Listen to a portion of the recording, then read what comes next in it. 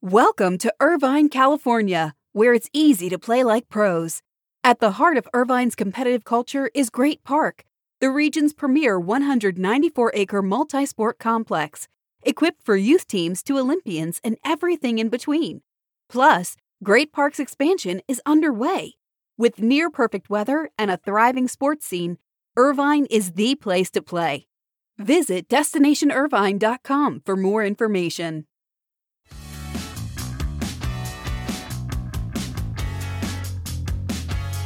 Just a few days to submit your nomination for the 2023 Sports Business Awards. The deadline is this Monday, January 23rd. Submit your nomination at www.sports-business-awards.com. Also, SBJ is now on TikTok and coming to a For You page near you. Be sure to follow us at Sports Business Journal for all the latest news around the sports industry. And this is your morning buzzcast for Thursday, January 19th. Good morning. I'm Abe Madkour. Hope you're doing well today. You mix the most popular team, perhaps in all of sports, with the greatest quarterback ever playing perhaps his final game. And what do you get?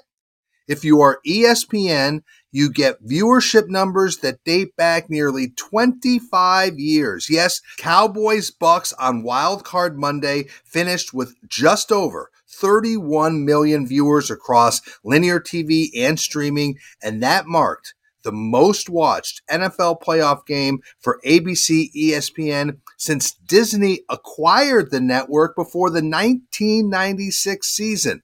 That breakdown from SBJ's Austin Karp. Only one non-Super Bowl game in ABC history would have topped Cowboys-Bucks, and that would have been Joe Montana's final NFL game on New Year's Eve in 1994.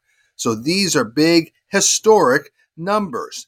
Cowboys-Bucks is up 35% from Rams-Cardinals last year, which was the first Monday night wild card game. So these are very good numbers for ESPN. They show strength for the NFL. Here was the breakdown in case you're interested. Almost 18 million viewers came from ABC, almost 12 million viewers were on ESPN, and almost 2 million viewers were on ManningCast on ESPN2. That was up 19% from last year's wild card game.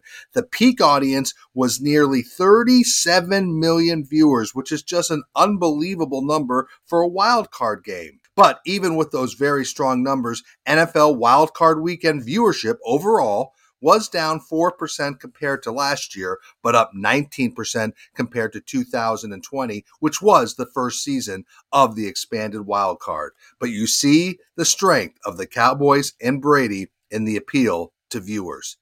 The bidding is early, but so far, bids for the Washington Commanders reportedly have not hit the $7 billion figure that many speculated the team may receive. The Washington Post reported that several groups have submitted bids for the team to Bank of America, the bank handling the sale, but none reportedly reached the $7 billion mark that owner Dan Snyder reportedly is seeking for the team. In addition, Amazon founder Jeff Bezos is not in the mix yet for the Commanders. There have been rumblings that Snyder would never sell to him because of his anger over the reporting of the Washington Post, which of course Bezos owns. And so we will see if Bezos eventually does make a bid, but we're seeing action speed up around upcoming team sales, but maybe for Dan Snyder, not at the figure he's expecting to see for his franchise. Let's move on. We're seeing some interesting deals in growth areas of sports. One area that I hear a lot about and that people remain bullish on is youth sports. It's still an area that's awaiting more organization and structure, but there are investments, and two of the top investors in sports with great track records, Josh Harris and David Blitzer, are putting more of their muscle behind youth baseball, becoming majority investors in the deal that will combine two of the leading youth baseball brands that combined last year to host more than 15,000 teams and 250,000 players. That combines the Ripken Experience and the All-Star Village. So what is it? The Ripken Experience, that's owned by Ripken Baseball, operates leagues and teams in Maryland, South Carolina, and Tennessee. The All-Star Village, which is near Cooperstown, hosts more than 10,000 players ages 10 to 12 each summer in tournaments. So with this investment, Cal Ripken and Ripken Experience and Ripken Baseball and the All-Star Village hope to accelerate the growth of youth baseball tournaments and develop and build new facilities. So these are two organizations that compete in the same space, and now they're combined.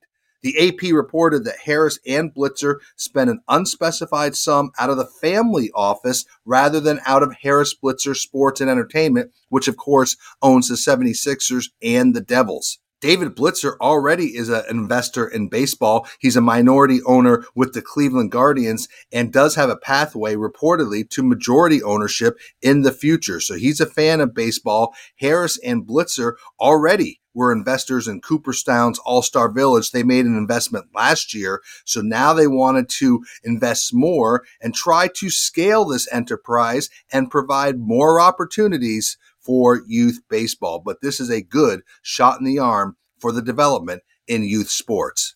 We've got some news on the NBA, so let's get right into it. First, the San Antonio Spurs are quietly embarking on one of the most ambitious real estate development projects in sports. And yesterday, it announced that Victory Capital Holdings will have naming rights for the team's new $500 million Northwest Side campus in San Antonio. So Victory Capital will have the naming rights for the new performance center while also being named the official investment partner of the Spurs. So the Victory Capital Performance Center will be the home of the future Spurs basketball operations, but overall, we are talking about a 45-acre campus that will include the Spurs facility, a research center, a public park, office, hospitality, and medical space. The plaza and the Spurs building are expected to be finished this summer. Other venues will be open in future dates. They believe an estimated 1,700 employees will work on this site when it's completed. Spurs Sports and Entertainment is contributing at least $100 million to this project. If you're not familiar, check it out. It is quite bold, quite ambitious, and quietly, like I said, one of the more interesting real estate development projects in sports.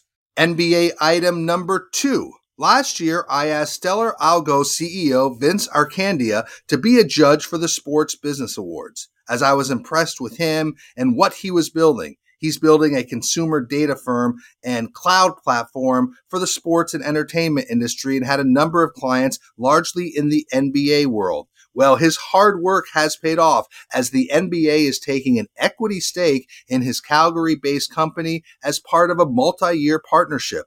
All 30 NBA teams will now have access to this platform. It focuses on fan engagement. It will combine fan data from league and team sources. That's venue source, e-commerce, social media, and put it into one single view of the customer. This is the latest deal announced by the NBA's investment arm, NBA Equity. So 1 year after its formal launch, NBA Equity has some 20 companies in its portfolio. So a very interesting, diverse group of companies that NBA Equity is investing in. And now you can add Stellar Algo to that mix. And the NBA does tip off in Paris today as the Chicago Bulls play the Detroit Pistons. It's the league's second regular season game in Paris. There are a few reasons the NBA is bullish on France. Did you know there are more French players in the NBA than from any other nation outside of North America? I frankly did not. Also, France is first among all European countries in merchandise sales, third in social media followers, and fourth in NBA League Pass subscriptions, and that's up nearly 50% from last year. So you see why the NBA is bullish on its growth prospects in France, also leading up to the 24 Summer Games in Paris. And finally, we'll end the Buzzcast around people. Continue to keep your eye on the Seattle Mariners. A lot of interesting things happening with that franchise. And of course, the team will host baseball's All-Star Game this summer. The Mariners made a very noteworthy hire yesterday, and Christian Voit is their new Senior Vice President of Corporate Partnerships. Now, Voit will report to Mariners President of Business Operations, Katie Griggs. She was a 40 under 40 honoree. She, of course, has made a number of business moves at the club. So why is the hire interesting? Well, Christian Voit comes from Whoop, where he was head of strategic partnerships.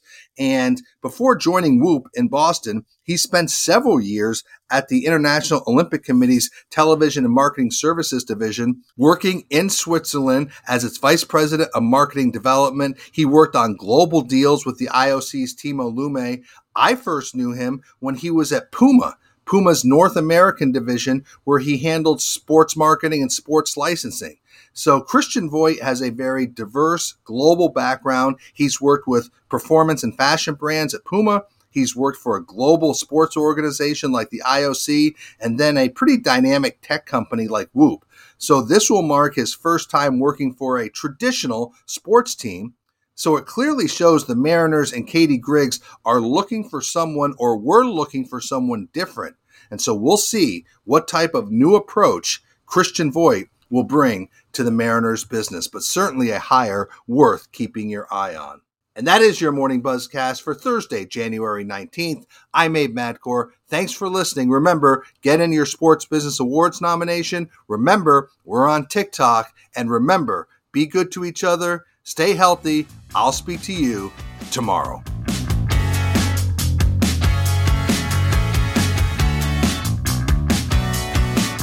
Welcome to Irvine, California, where it's easy to play like pros. At the heart of Irvine's competitive culture is Great Park, the region's premier 194-acre multi-sport complex, equipped for youth teams to Olympians and everything in between. Plus, Great Park's expansion is underway. With near-perfect weather and a thriving sports scene, Irvine is the place to play. Visit DestinationIrvine.com for more information.